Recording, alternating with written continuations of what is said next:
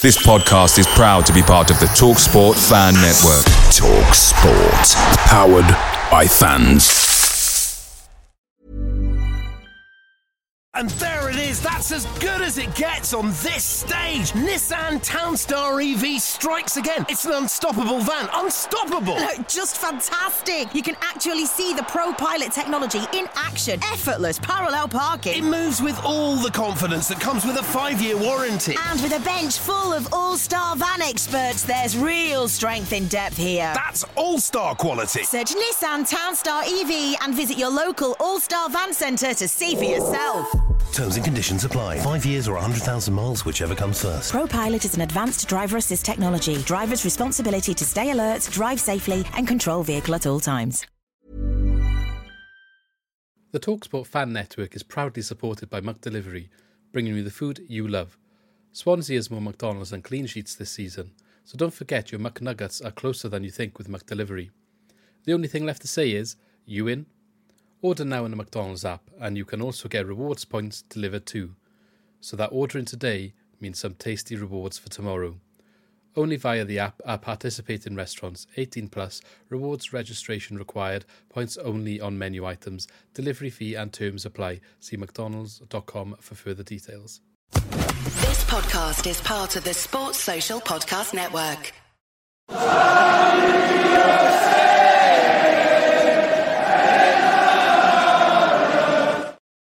Welcome back to another Swanscast podcast. A little bit overdue. I know we've been away for a while, but we're back to discuss the end of season 4 mainly.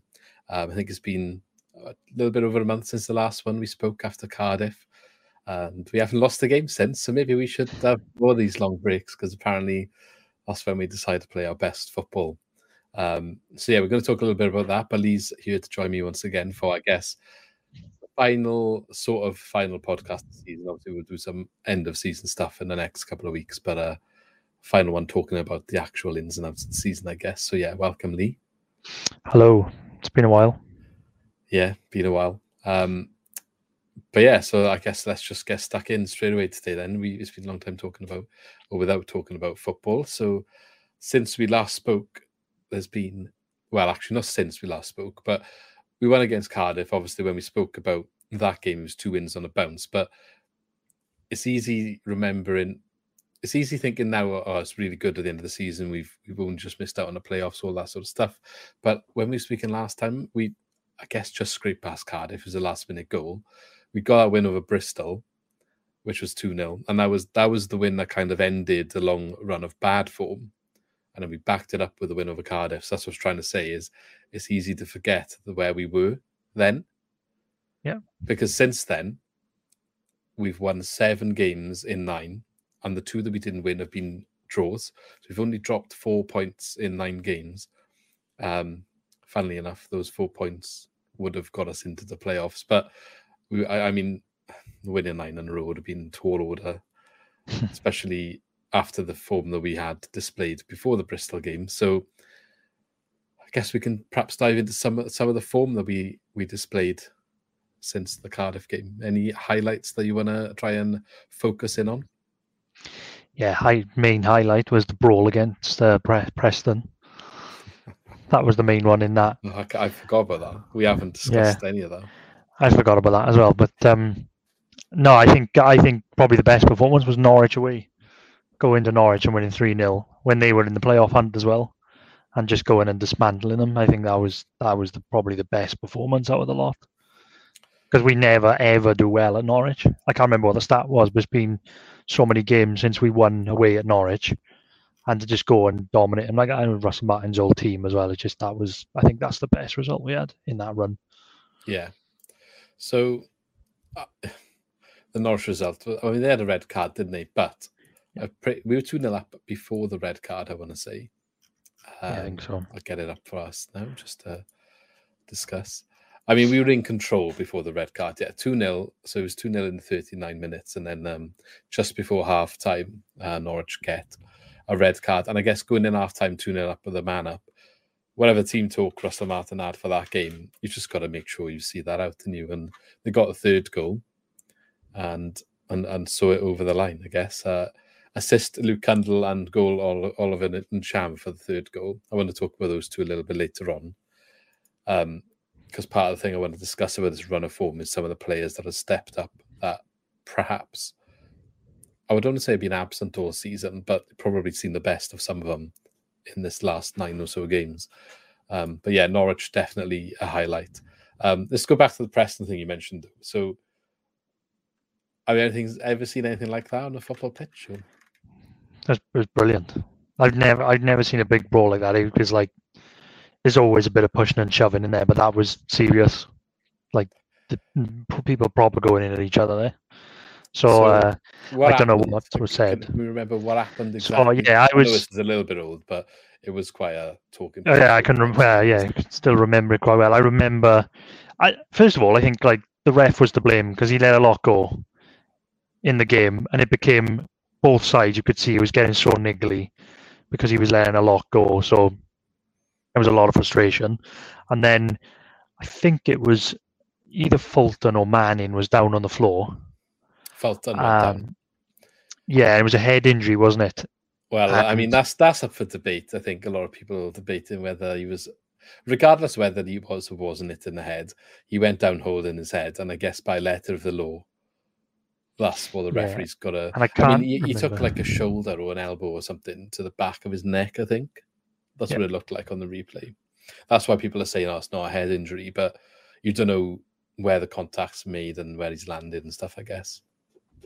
Yeah, and then I can't remember, but I think like Russell Martin was like basically on the touchline, like screaming at the fourth official and the ref to like stop the game. And then I think a Preston player might have said something to Fulton while he was on the floor.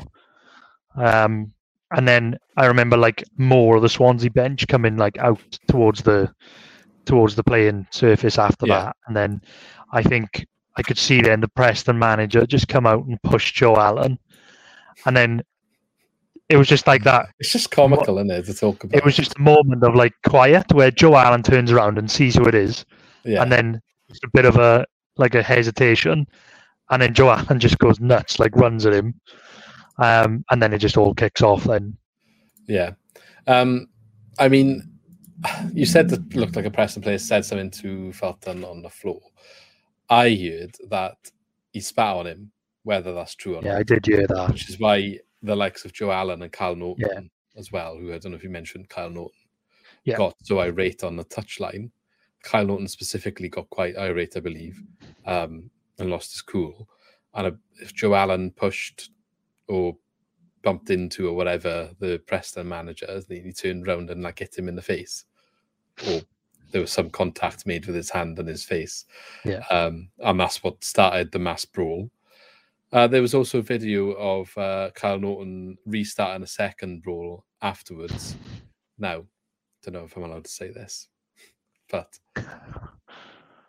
I have sources that directly inform me that he also got punched, which is why when he saw the person that did that, is why he reacted that way. I don't want to say too much details, but yeah, that's basically what happened. His words were, "The kid punched me" or something, and he was, he said he'd never seen anything like that on a football pitch before, so he lost his cool a little bit. But he comes across as quite cool character, I think, on the pitch for us. Yeah, I think he always does, and Joe Allen as well. And they but his background is quite.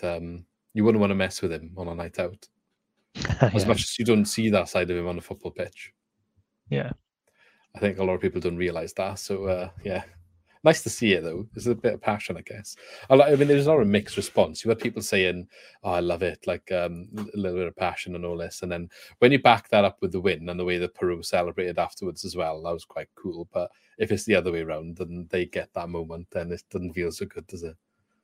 No, exactly. And then I think it galvanised us a bit because that game, we were 3-0 up, weren't we? And we were playing some of the best football we'd seen in ages. I think we were 3-0 up at half time. And then they scored straight after half time. Then they scored again. It was 3-2. And you think, and here we go again. We'd won a couple of games, and then it looked like it was going to be one of them games that we threw away again.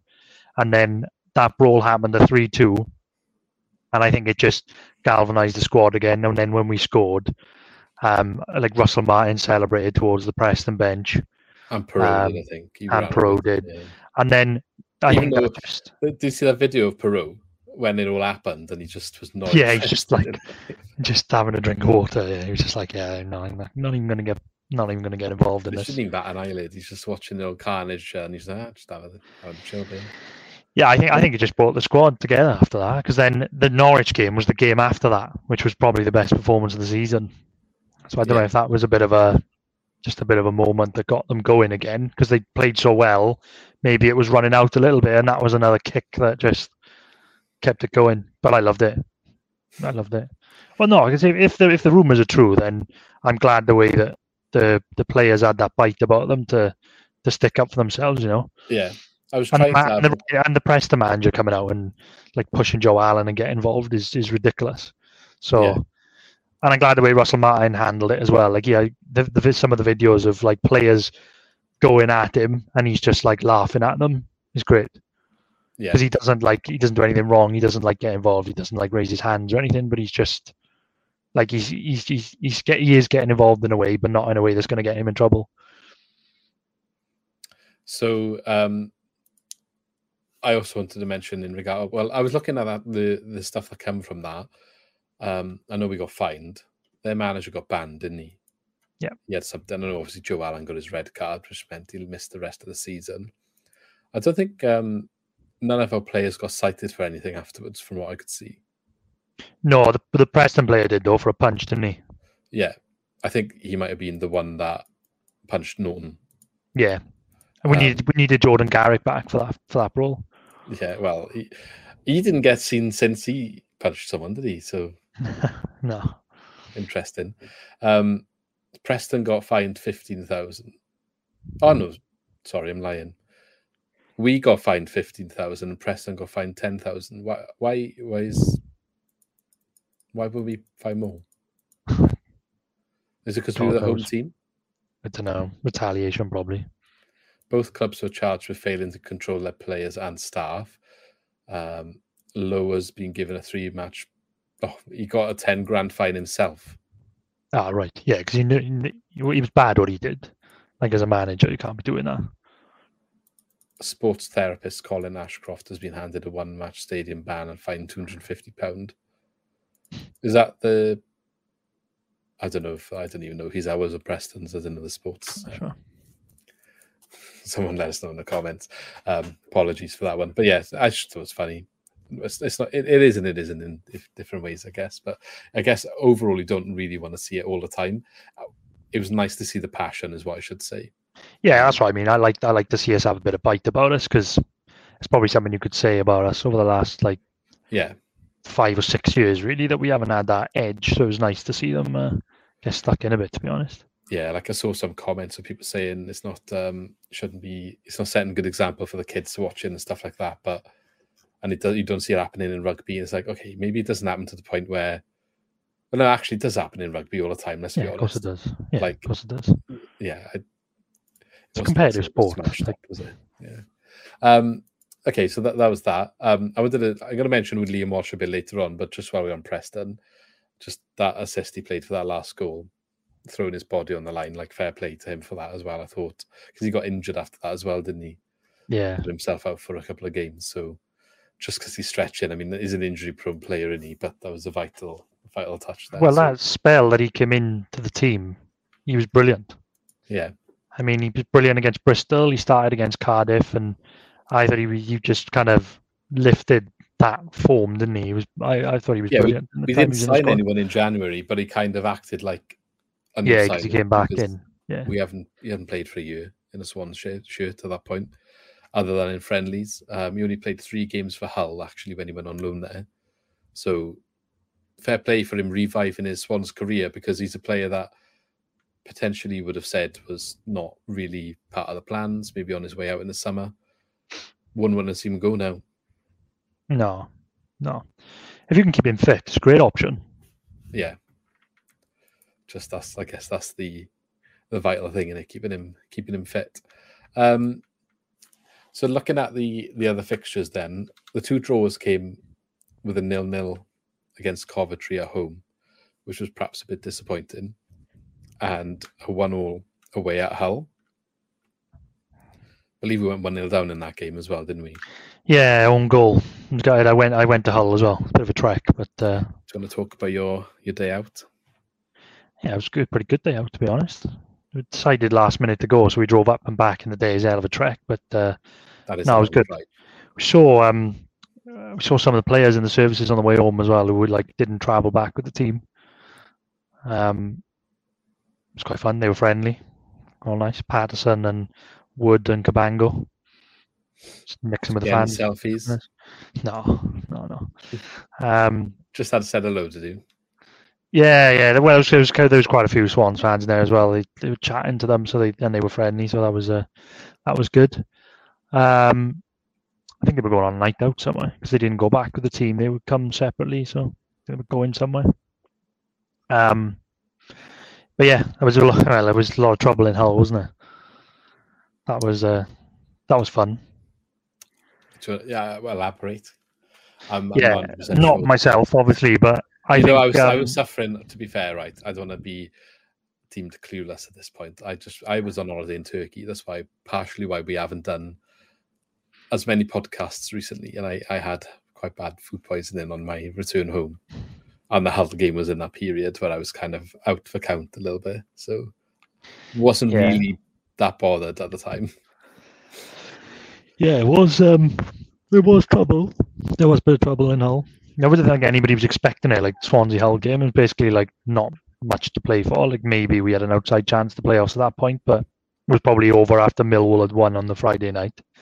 I just don't think there were enough stewards and police presence there to stop what was going on. I think the fans were quite close. Kicking off at each other, were they? Yeah, the fans were quite close to each other in the away end and the home end, and there wasn't enough people there. Like I remember, like Swans fans actually got across at one point, and yeah, it's just and then it was after the game as well. I think unnecessary. Got into the away end. I don't get it. Like it feels like it's going backwards a little bit in regards to like this sort of drama that's happening with the fans. There seems to be more clubs. Like you had Cardiff was the one that you'd think all the time was a problem. But now I think Bristol's worse. When we went to like Reading, partially the fault of the stadium, but it just did not feel like a safe environment. If you go in like with kids, for example, it would you just wouldn't take them. I would never want to take like my son there after seeing that. You're saying this about going to Hull? Since COVID, I don't get the Hull one because it has since COVID it has gone up, hasn't it? I can't really put my finger on it. I remember the first game back. I think we probably said this a million times on the podcast, but the first game back after COVID was the Sheffield United game. Well, it wasn't the first game. We had like the playoff final and stuff, but first full stadium was the Sheffield United game at home, and there was loads of trouble outside in like Harvester and by the away end and stuff, and then since then it just seems to be every week. We had the Coventry game, the 0-0, where the Coventry fan ran across into the Swans home end, and there was fighting there. I don't know, and I know like I don't want to be like too harsh, but there was Swans fans were complaining about the stewarding, but they were just as much to blame for the trouble. I saw Swans fans like pushing women stewards unnecessarily. Like obviously, you say Swans fan, like it's different. There's a small minority. You see how fans were throwing bottles then. It's a small minority of both teams, whatever the teams are, causing the trouble. Yeah. But it does put potentially like families and say you want to have the younger generation come to support their local team and get interested, and the people who are going to be coming in 10, 20 years time, like if it's a shame that it is going backwards, because I like going like to away games now. I know again it's probably an age thing, but I like going to away games now. Like we take it in turns to drive, and we go and we have like a breakfast, and maybe we have a couple of beers. Sometimes we stay if it's further away. But I think like that's gonna become like more dangerous to do, like traveling on your own again. We won't be allowed. Like you said, Cardiff. The Cardiff game is probably the safest one to go to because it's a bubble. even though there's obviously the banter and the aggression, but like it just feels safer Like than any. I can't believe the Hull game. Wasn't expecting it at all. It just all kicked off. Yeah. And we're into some people that got like caught up in it. Then I've seen videos on Twitter of like two Swans fans who were sort of caught behind the gate, and some Hull fans were like rushing them and hit them a couple of times, but they got away. But it wasn't those. You know the type of people that are causing the trouble. The same for both sets of fans. I don't need to say it; everybody knows. But it was just a small group of the Hull fans, a small group of Swans fans, all next to each other at the top of the home end. They go to the away game to look for that sort of stuff, and that's just like, I don't know. Surely they need a system where you identify, right, it's these people, and then, but then I guess that's another issue in there. If you have any sort of like, well, you can't withhold them tickets because of, I don't know, something should be put in place. I mean, maybe it isn't a bad thing. Maybe there's enough checks in place when you're buying stuff online these days. You make an account to buy your away tickets, and you have the memberships and all of that sort of stuff. So if you're caught doing something that you shouldn't be doing when you're in one of these away games, why can't they link it to that and be like, oh, hang on, you caused trouble last time? I don't know how you are you a can of worms? I don't know. Like, but then it's not a bad thing if you're stamping that out, is it? So, like walking back from Bristol, like we didn't get involved in any of the trouble in the away day of Bristol, but you're walking through the park and sirens everywhere, police chasing people. We saw someone get hit by a policeman with a bat on, like just ridiculous. I won't be surprised if Bristol's going to be a bubble again soon, because I'm surprised it isn't, because the last couple of times I've been, there's always trouble. Yeah. There we go. There we are. That's Hull. And obviously the West Brom game, the last game of the season. I mean, we'll go from West Brom to talk about Joe Pro a little bit, but he got his 20th goal of the season with like a 90-plus minute free kick. He said his target was to get to 20, and he left it to like the last moment to do it. So 19 he got in the end, was it? Or did he get that on 20? No, 20. That was his 20th goal in the league. Oh, fair. Because he's the first player since Jason Scotland to score 20 goals in back-to-back seasons. I might be actually, it's 20 goals for the season. I think it might be 19 in the league. You are right. Oh, 19 league goals, yeah, but 20 overall, yeah. I think he scored one in one of the cups. Can't remember which one. Probably the Carabao, was it? Can't remember. I'll find out for you anyway. But yeah, what do you think about Joel Perreault then? Yeah, 19 league goals was found and confirmed. Yeah, he was particularly in the last 9 games, he was brilliant, wasn't he? He could have had like a hat trick or more against Hull, Wigan away when we totally dominated that game as well. He could have had a few more. And he was brilliant for like all the rest of the seasons, particularly in those last 9 games. He just seemed to be back to himself. Like any chance he was getting, he seemed to be burying. Like he scored a really good goal against Cardiff, didn't he, away? It was a bit of a screamer where he just smashes it. And that free kick he scored was like, where's that been all season? I don't think we've scored directly from a free kick. He's been taking free kicks, has he? No, I know exactly. And that was lovely. It was right in the corner. But I don't know if it's like he's played himself into the window again in the last couple of games. And we were slating him at the early part of the season when we were saying that his form had dropped. He wasn't looking the same. But he wasn't good at the beginning of the season. Again. Yeah, but he wasn't good at the beginning of the season, was he? Well, like, no, but I don't think we were wrong in saying that. No, maybe. And then not, he's hit form every time in the whole season. Back-to-back 20 goals in the Championship. We said last year, maybe people don't want to take a punt on a one-season 20-goal player.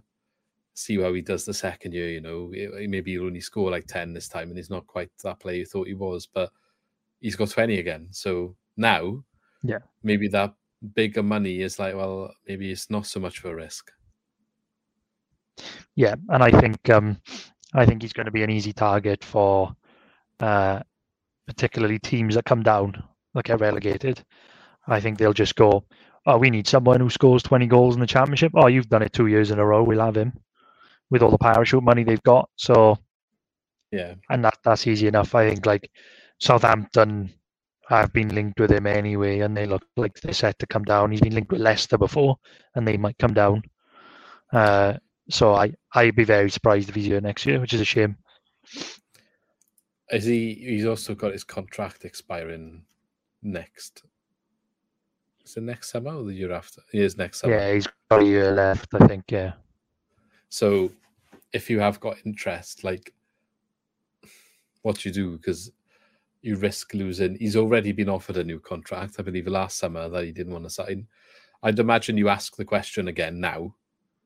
If he's gonna, but yeah, he's done 2 20-goal seasons, and he said no last year. I can't imagine he's going to say yes now, unless there's a significant amount I don't of money. think so. And then if you don't tie him down and you keep him, you run the risk of like you have to go up to keep him. Then that's the only way.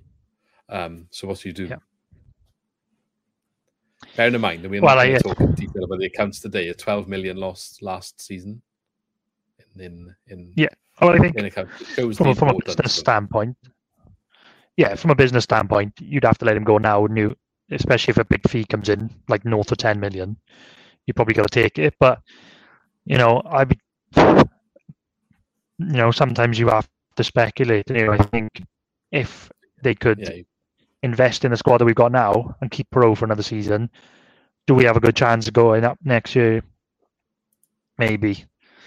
So I don't know, but it depends who else we could bring in. If realistically they're not going to bring in another couple of players, then you may as well sell him and you can use that to bring players in. So I don't know. Be interesting. We'll talk more in depth about this sort of stuff in one of the summer episodes about player ins and outs and what might go on here. But yeah, he's definitely going to be subject to interest. Martin did come out and say it would need to be a significant fee for him to leave. What does that mean? What's a significant fee mean? With the player who's only got 1 year left as well. It depends who needs a striker. Minimum of 10. It's got to be minimum of 10. Yeah, it depends who needs a striker. Bargain, but... Yeah, I was got minimum 10. Yeah. It's just hard to push it up, isn't it, with the contract situation? Yeah, I know. That's the thing, but. I don't know. I think anybody who needs a striker that comes down, I don't know. A lot of teams that come down lose their strikers, don't they? Because if they want to stay in the Premier League, but it's just easy target. Like I said, he scored 20 goals 2 years in a row. Teams going up, though, like maybe not Burnley, but Sheffield United. Yeah, done it before. They've got a couple of strikers, haven't they? McBurney's out of contract in the summer. Maybe we do a swap. Well, it won't be a swap if he's free. We'll have him. Well, that's true. Yeah, maybe that would be something they would look into. Sign though, but I don't know how much he's played for them. Really, I think he did have a good run of form, didn't he? He picked up an injury then, but he had a few game spell there where he was scoring quite a lot. Yeah, so I think he's done quite well. But you look at the teams in the playoffs, so I mean, you could probably do with a striker, couldn't they? Like I know Middlesbrough have got Akpom and Luton have got Morris. Coventry have got Gyökeres. I can't believe them four. Do you know Gyökeres has scored loads of goals in the last 2 years? I didn't realise. Yeah. He's only like 4 goals behind Perot. Yeah, West Ham were looking at him, weren't they? Yeah, but like this is the player that everyone absolutely shafted when he was here. Like Carto, sort of. He just like didn't fit into the way we played, did he? He just didn't really. It just didn't really fit the jigsaw, did he? But it was Steve Cooper. You think you would have been able to get a tune out of him because it's not like we were playing tiki-taka under Steve Cooper. No, yeah, I don't know. But we had Ayew then, didn't we? Or was it in the first year? No, it was I can't remember. Brewster, wasn't it? I don't know, actually. Yeah. It might not have been. Anyway, he just didn't really fit, did he? No. But it's a shame. But any one of those teams that go up could do with him. Sunderland. I can't believe Luton finished third. Fair play to them. I don't know where we're going to move on to, but like I just want to say, and there's no disrespect to any of the teams, but I think the Championship is poor. Yeah, I think it's been so poor this year. I mean, the fact that we finished 3 points outside the playoffs in the end, and you think like when you've watched our whole season, we were nowhere near a playoff team of the past. Like If you think of like when we got into the playoffs previously, like before we went up, you think like there were some good teams in that championship. We finished ahead of Watford and Norwich, which has been nuts. But that's why I don't like these sort of points comparisons when people are like, oh look, we had this many more points this season than we did like 2-3 years ago or something. I think the championship quality is way, way down than what it used to be. It's just weird, isn't it? Like, look at QPR. They looked like they were going to potentially challenge to go up this season, and they just about didn't go down. Yeah, exactly. And that's why I'd be tempted to be like, when I come back to like Perot and that's why I'd be tempted to be like, if you can put a half-decent squad together, like keep Perot. I know Manning's going to go, but like if you can put a half-decent squad together, I think top 6 is achievable. I don't know. There's just not many. How many teams have come down to the stadium this year? And I thought, oh man, this is a good team. Like you can see it sometimes. Maybe only Burnley. Even when Sheffield United came down, we probably should have beaten them. And they scored last minute, didn't they? And we lost 1-0. And that was just a mistake. And not many teams have come down and been spectacular. So I think, yeah, none of the teams that played at the, I was going to say the Liberty, at the Swansea.com this year. Normally a team comes down and you think, oh, they're really good. Like, this is a top side. I think only Burnley, maybe, when they played us just after Christmas. When I came down and I thought, oh, yeah, this is a good side. But apart from that, Sheffield United, we could have beaten them. It was 0-0 and they scored in the last minute with a mistake. And I just think if you can get a good squad together and get a bit of form together, like realistically, we could have sneaked into the playoffs there, and with the form we were in, we might have won it. Like I know it's ifs and buts, but going into it, say like unbeaten in 9, who knows? And you think like our team this year getting promoted, the way we've played, like on average across the season, there's no way we were a playoff team. First team in quite a while to get over 100 points in a championship, Burnley. Yeah. But yeah, focusing back on our players then. So I just wanted to look at, obviously we mentioned Perot and his situation. Liam Cullen since January has had quite a good run of form. He finished the season on 8 goals. Joint second place goal scorer actually with Ncham, which is, I mean, to be fair, Ncham is another one I was going to speak about, and I'm as pleasantly surprised because he hasn't really been a massive feature until this last run in the squad all year, I don't think. You think of that many starts the first half of the season, to finish with that many goals. When he turns up, he offers something. But yeah, Liam Cullen, his contract's also out next summer. It's 2 strikers. They've got 1 year left on the deal. Yep. What are we saying about Liam Cullen then? Is he going to extend? Like, are we happy with his development and where he's going with the team? Yeah, I like him a lot. I think this was sort of a breakout season for him. Really, I think it was going to come before, wasn't it? When Cooper was here, and then he got it. Did he score a hat? He scored a hat-trick, did he? He scored 2 against Forest and then got injured in the cup, and then he got injured. So I think it's been coming, and it's good that it's happened. And I think he offers something different to what Perot does, because he sort of just gets on the end, gets those 2-yard tap-ins, the headers. He's always at the right place. I think that's a different type of striker that we do need, that can come up with a goal. Yeah, he's the guy that the red card against Norwich, isn't he, as well? Yeah, he did. Run through. Yeah, did. And he scored against QPR away, was it? And he was flagged. No, it was Luton away, where he made a lovely run and finished, and then it was called for offside, but it was never offside. So I think this year has been a really good breakout season for him, considering he was not really in the squad until January. Maybe just a bit before Christmas, maybe. Yeah, till Febby started throwing his toys at the pram after. Yeah, so he wasn't really in the show then, and then he was kind of in, and then he was on the bench, then he was in, bench, come off the bench. So for him to then get 8 goals in the season, I think is a good return. So I think, but I don't think you can realistically have him as your sole striker. I don't think he's going to get you 20 goals a season like Perot does. But I think to have him complementing someone like Perot, I think is good option. yeah, so hopefully he gets tied down. I mean, Russell Martin was kind of criticising the club for not learning from their past mistakes with these contracts running now, because there's quite a few again for next summer, a few first teamers. Another one I am surprised at a little bit, Nathan Wood, who has been having a lot of plaudits recently for his first season here. Interest potentially from Arsenal or Tottenham being spoken about in the media, whether that's true or not, who knows. We only signed him on a 2-year deal, so his summer's out. His contract's out next summer as well. And when you got clubs like that are sniffing around, I actually am not that worried that he'll go in the summer. If he's only got 1 year, he's 20 years old, so they would happily wait another year. If they'd probably be, he would be informed, wouldn't he, that, oh yeah, if you don't sign on, we'll have a look at you next year. It's like he'd know that was the situation. So if he knew about that, then he's obviously not gonna rush to sign a new deal here, is he? No. Yeah, it's a shame because it just seems like we've got to start all over again all the time.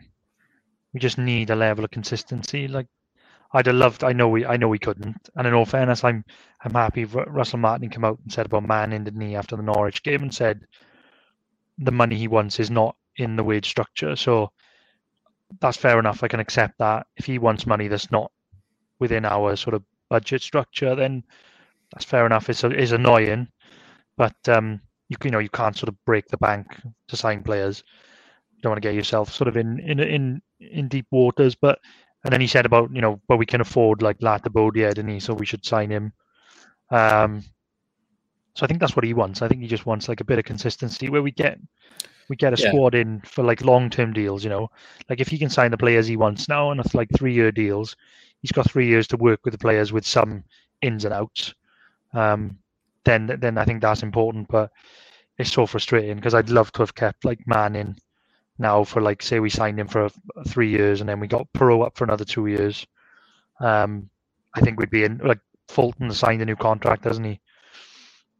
Yeah. And then if you can sort of chop and change where I think like Whittaker will go, maybe Norton will obviously retire and we sign it. We need to sign another fullback. He have been offered something. I don't know what. Oh, right. Okay. Well, Martin was saying, they've offered all three. I just don't know what. I don't know if it's really playing capacity. I don't know what it is. Not sure how interested he is in other sides of things, to be honest. But just don't want to have a summer where we're like restarting again all the time because players are going all the time and you've got to replace them. Obviously, that's going to happen where there's turnover every summer, but not where you lose like some of your top players every season. You need to have 2 or 3 years of consistency. But I think we do need to sell someone for the way that our finances operate. Yeah. Which is a shame. Don't know who that would be at the moment because the ones that you want to put out there, a couple of them are in the last year. Anyway, the other players that are running out next summer, Cham, Joe Allen, Patterson, Stephen Bender, and Liam Walsh as well. So some of them, I mean, a couple of them you think would be quite straightforward. Patterson, I don't know if you would re-sign him when he's 32. And he's been a bit up and down, even with his like mentality or his like commitment, I guess. You got Liam Walsh, which his injury record, probably if you offer him a new deal, I can't imagine he's going to shy away from it. Yeah, no, I think they'll probably hold out as well to see what he does this season. Like if he has another season, where he plays like 3 or 4 games, then it's not worth offering him a contract, is it? And Cham is a weird one because if he can display the form he displayed in that last 9-game period all year, then that's a no-brainer. But I feel like that's the most consistent I've seen him since he's been in a Swan shirt, where he's offered so annoying. Something. He's such a good player. Like he's a great player, and then he just doesn't do it for like 10 games. And then, like you said, the last 9 games he was absolutely brilliant.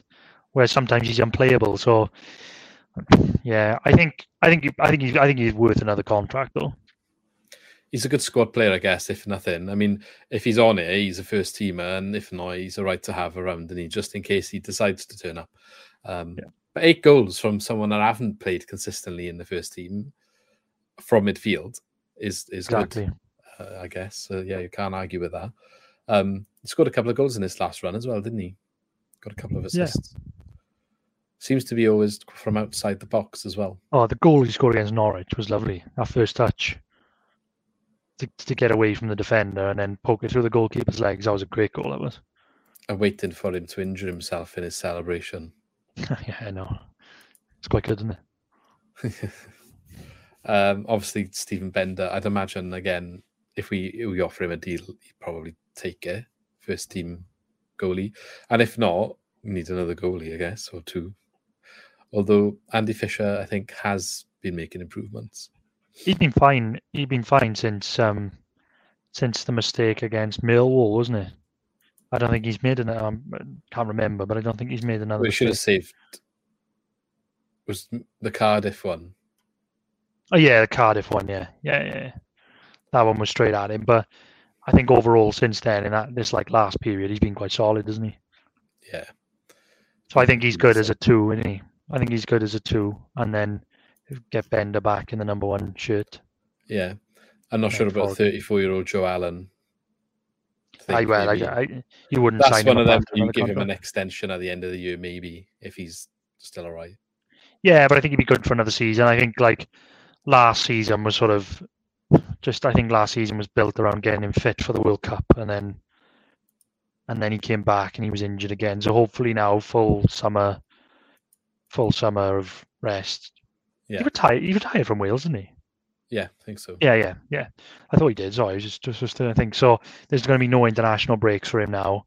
Just clean slate, get him fit. If he can have a full season, I know he won't play 90 minutes every game, but if he can have a full season fit, then I'll be good, because he was brilliant. Then that Preston game, I know he got the red card after, but that was the best he played since he'd come back. He scored, didn't he, as well? He scored the goal in the first half. Scored a lovely goal. And it was easily the best he's played since he's come back. The second time, he was absolutely brilliant in that first half against Preston. It was a shame he got the red card, because then he missed the rest of the season. But he was so good in that game. Wonder if that would have made a bit of a difference. But we still won 7 out of 9, drawn 2. Can't really make much of a difference. Because we'd already lost to Coventry before that. Drawn, against Coventry. Yeah, but that he was brilliant. He was everywhere, winning the ball everywhere, playing some passes, scored the goal. I was like, this was the Joe Allen of old. And then obviously he can only do that for 65 minutes. But still, if you can get 65 minutes of that performance out of him, every week, then great. Okay. That's why I don't think our squad is that far off. This is what I was trying to say before. Extra. We need a couple more and a couple. We needed just a little bit. But this is what I was trying to say. When everybody was like, "Oh, Russell Martin hasn't got a squad to work with," I think we do. We did have, and it showed in the last 9 games. Yeah, we did have a good enough squad. When it was going tough, there wasn't anyone to bring out and bring in. Was there? That's the point. I think when they say squad. I think it's there. When they are all on it, they're all on it. It's just when you aren't, who are you going to drop? You couldn't drop half of them.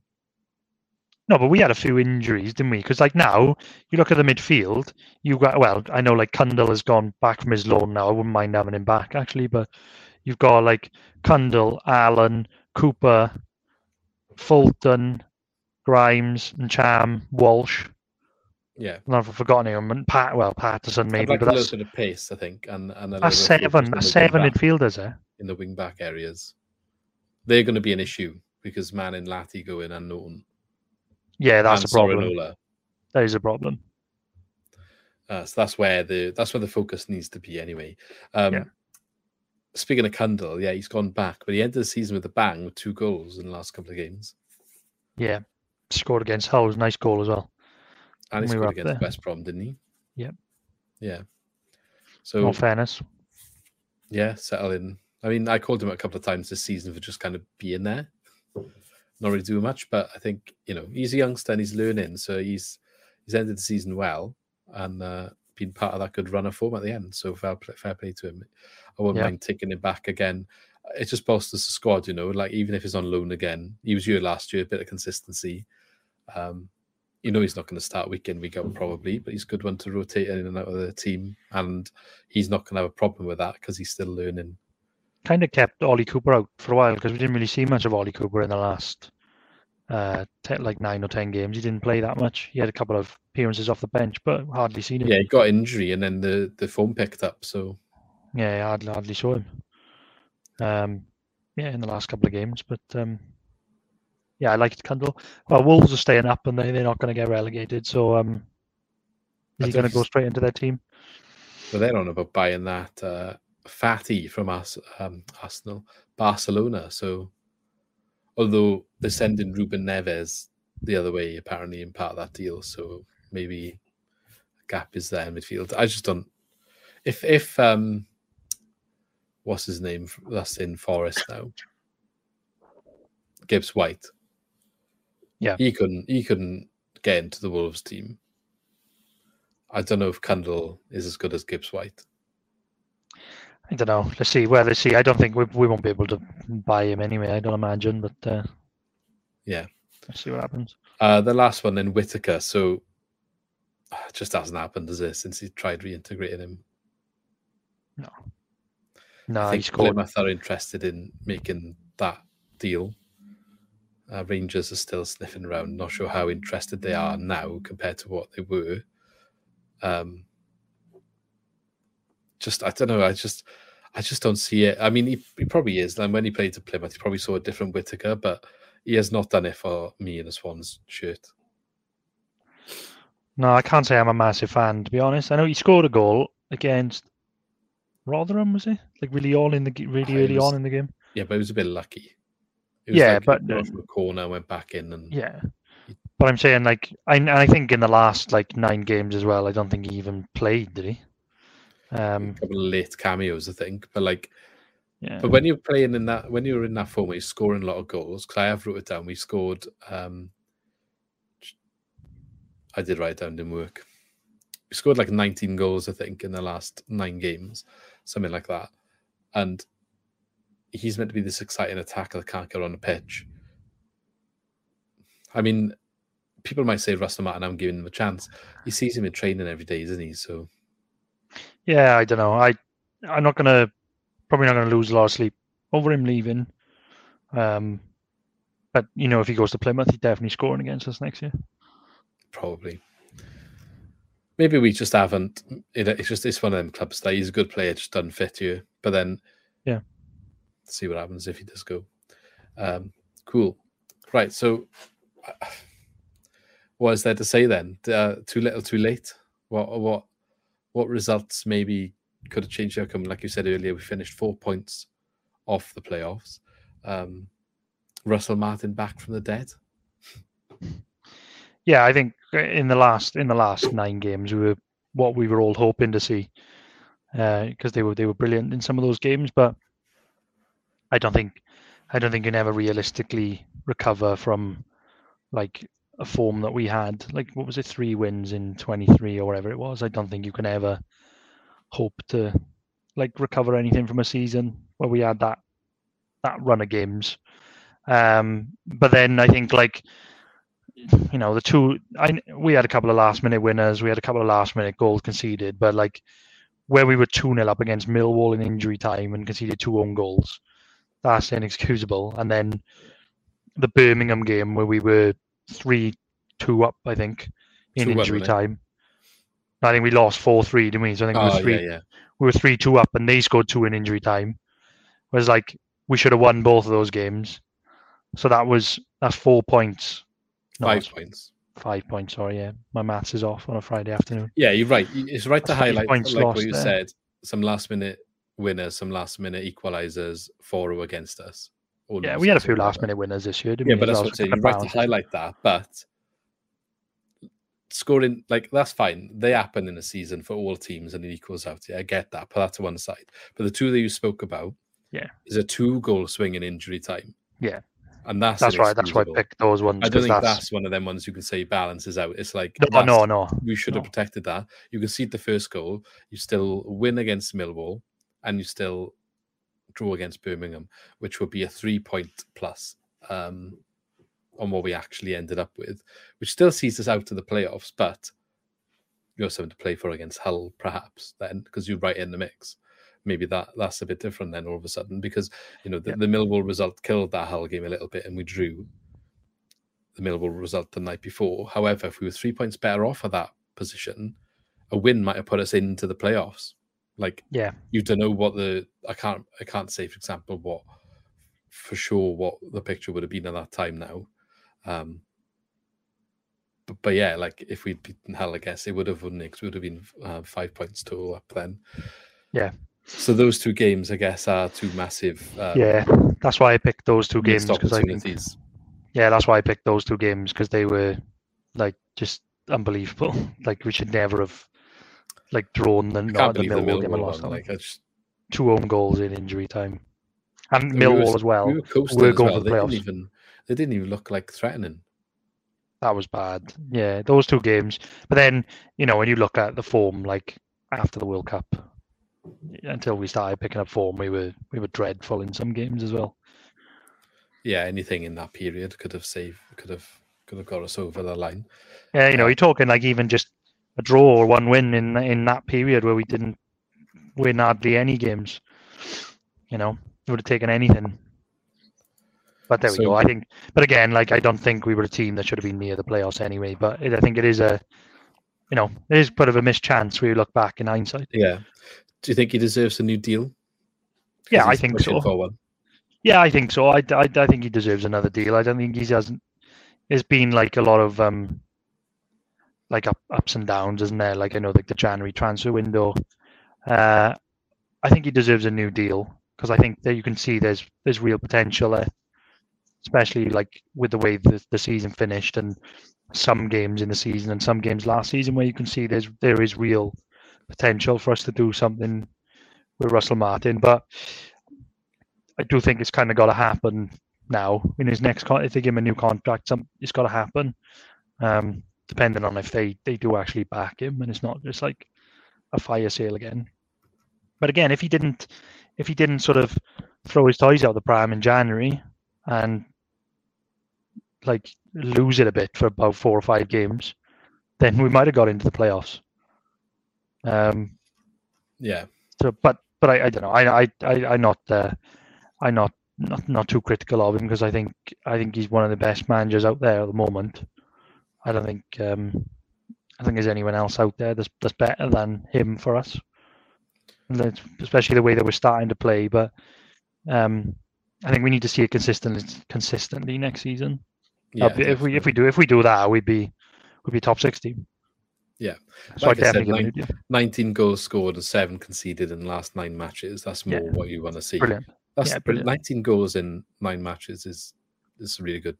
It's different. It's different from last season as well, because we had a good spell last season, sort of up until the middle of April after we beat Cardiff. We did the first double, and then for the rest of that season we really tailed off. We were I think we lost 5-0 to Fulham, and then we were 3-0 up against Bournemouth and drew 3-3. And then we took that into next season. We took that into the beginning of this season, where we didn't start very well. But now if they build on this really strong finish that they've had at the end of this season into next year, then it could be dangerous. It's this season's the 2 Cardiff games, and in between was rubbish. Yeah. It's mad. Because we had 6 or 7 draws in a row after the first Cardiff game. Any of them being wins would have sorted us out. Yeah, anyway, exactly.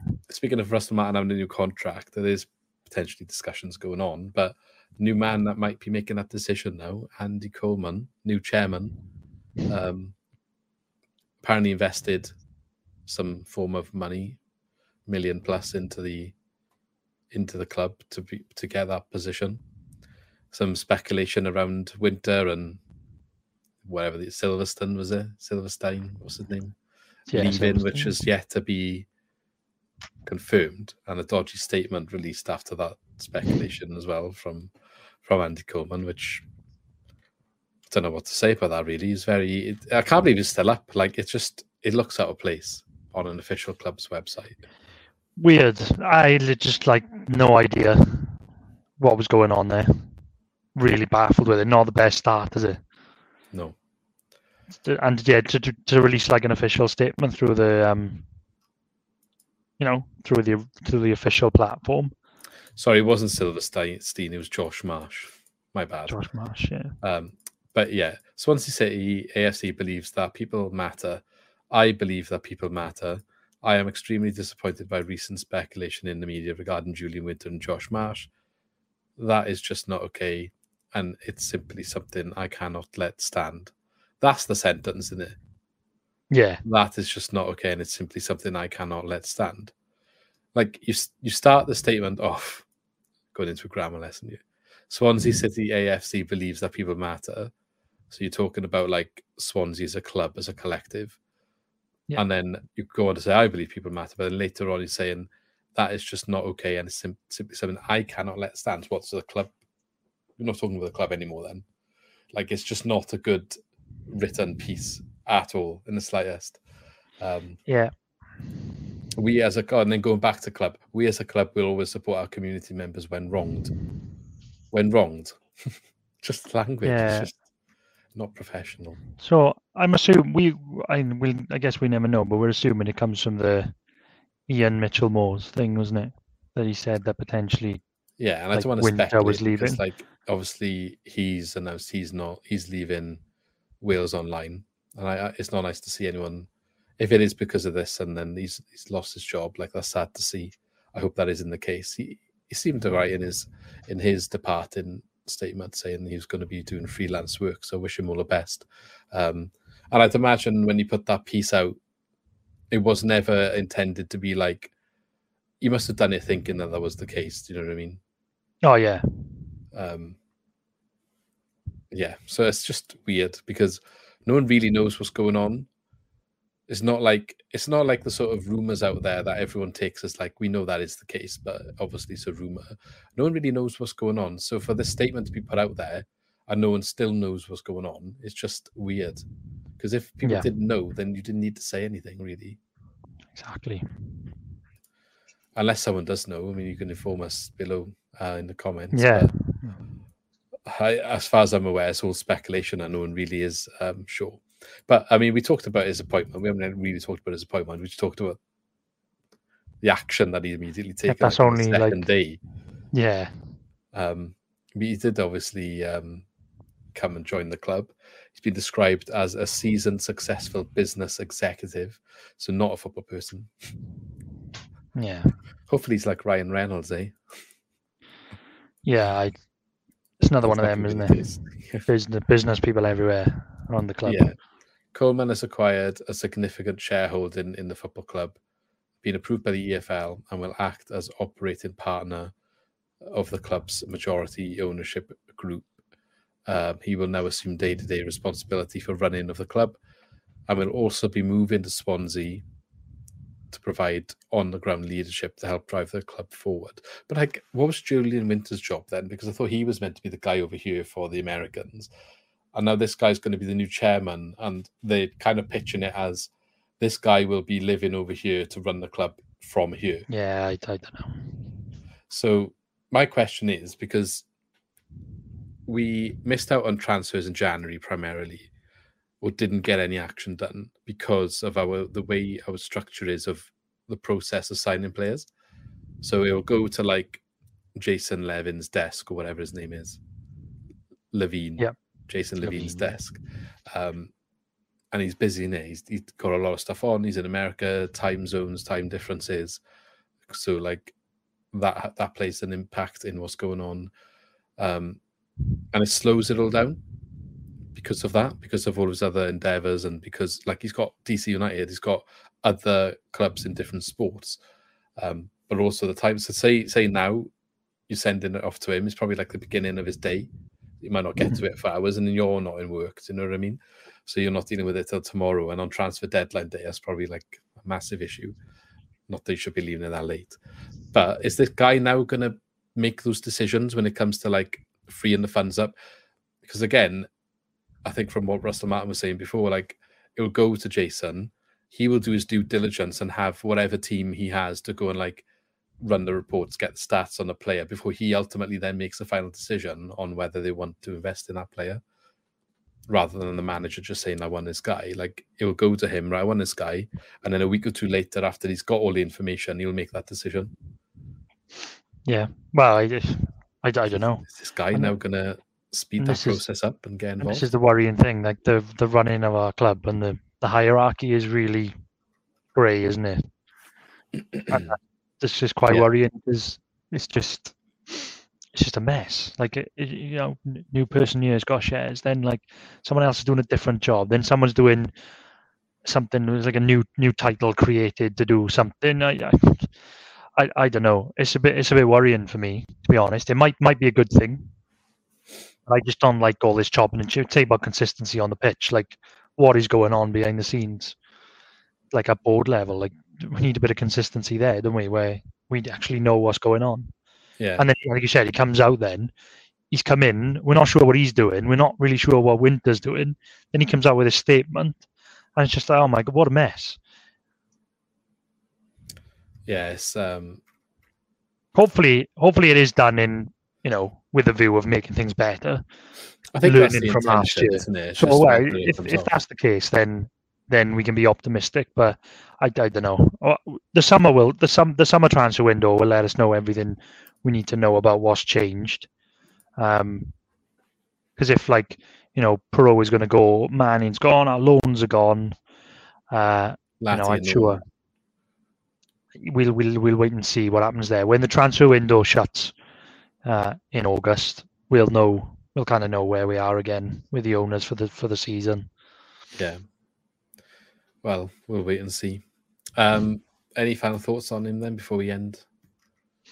No, not much, to be honest. I think I did feel a bit gutted that the only thing just on the season, I was just really gutted that we weren't in it on the last day in any capacity, even if we were just like real outside chance where we needed like a goal swing. We've or had anything. that before. You can't be so selfish. No, and even if we didn't get in, I mean, it just would have been great because that last day atmosphere where like it was great in the stadium because like at one point West Brom were in because they were 1-0 up. They scored quite early, didn't they? And they were in because Millwall and Blackburn were drawing and Sunderland weren't winning, and they were in, and that was bouncing because they were in. Then they were back out, and then they were cheering for Blackburn. I was thinking, if we were in this mix playing West Brom as well, like both of us in the mix, it just would have been great just to have something on the final day. You should have gone to Reading 3 years ago, whenever it was, 2 years ago, 3 years ago. Yeah, there was no fans, was there? It was just empty stadiums. Yeah. There we go. Yeah. Anyway, we'll be back soon. I don't want to put a date on it. Maybe next week, maybe the week after. We'll review the season. We'll review our early season table. I haven't actually looked at it in comparison yet, but we'll do that in the next video. I can't remember what we did. I can't remember how bad or good we've done. Probably bad. I definitely know we didn't have like Coventry and Luton probably in the playoffs. Yeah, I don't think we did. I want to say, though, I think we had Swan sneaking in the last playoff space. So yeah, and I think we had Middlesbrough around there. So maybe we had Middlesbrough. We were not too bad. And Sheffield. We had Sheffield up there somewhere. Yeah, I'm looking forward to seeing that because I can't remember what we did, but I don't think it's going to be as bad as we think. We'll see. Unless we had like Luton getting relegated, in which case let's not do that episode. What else we got to talk about? Maybe we'll dive into some of the finances if we can find anything interesting there. Have a look at the shape of the squad in a bit more detail where maybe we'll do like a player rating. That'll be quite fun. I guess we can rate their seasons individually and the impact they've had and any key moments that we can remember. Yeah, a lot to do. And I guess there'll be more news that comes out as we go along. There's been quite a lot of news the last couple of weeks that we've probably missed talking about in this video because of the overdue release, but yeah, we'll get back to it. So thanks as always for listening, and we shall catch you in the next one. See you soon. Sports Social Podcast Network. The match has just finished and you're on your way home. What better way to celebrate that 90th minute winner than a McNugget share box and a few tips with your mates? You channel your inner Ronald as you race to beat the McDelivery home, just making it in injury time. Ordering McDelivery is easy on the McDonald's app. You in? Our participating restaurants, 18 plus, serving times, delivery fee and terms apply. See mcdonalds.com. And there it is, that's as good as it gets on this stage. Nissan Townstar EV strikes again. It's an unstoppable van, unstoppable. Just fantastic. You can actually see the ProPilot technology in action. Effortless parallel It parking. moves with all the confidence that comes with a 5-year warranty. And with a bench full of all-star van experts, there's real strength in depth here. That's all-star quality. Search Nissan Townstar EV and visit your local all-star van centre to see for yourself. Terms and conditions apply. 5 years or 100,000 miles, whichever comes first. ProPilot is an advanced driver assist technology. Driver's responsibility to stay alert, drive safely and control vehicle at all times. This podcast is proud to be part of the TalkSport Fan Network. TalkSport. Powered by fans.